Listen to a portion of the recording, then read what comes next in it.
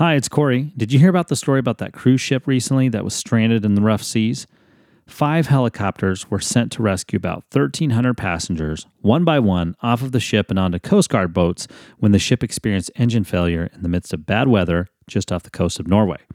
Officials stated that the rescuers faced waves of over 20 feet high. Those waves were rocking the ship while all the passengers awaited their turn to be rescued. Passengers described their experience. "I've never seen anything so frightened," said one of the passengers who was rescued. "I started to pray.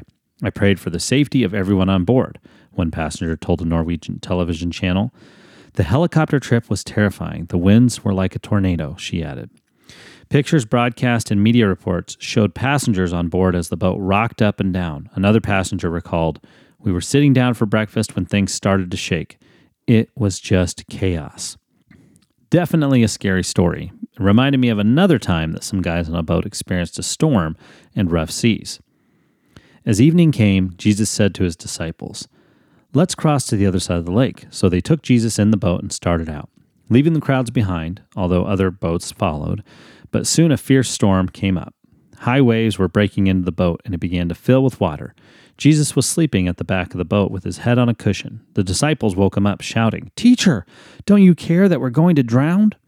When Jesus woke up, he rebuked the wind and said to the waves, "Silence, be still." Suddenly the wind stopped, and there was a great calm. Then he asked them, "Why are you afraid? Do you still have no faith?" The disciples were absolutely terrified. "Who is this man?" they asked each other. "Even the wind and waves obey him." That's Mark 4:35-41.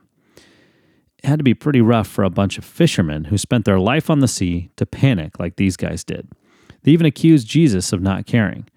And while the disciples lived with Jesus, they also underestimated his power over the storm they had faced.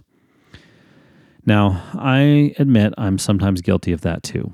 I often underestimate the way that Jesus is working in the midst of the storms in my life that come my way. It encourages me, though, to know that he's with me in the midst of those storms, and that in his time, he's going to calm the storm. Hopefully that encourages you as well. Have a blessed day.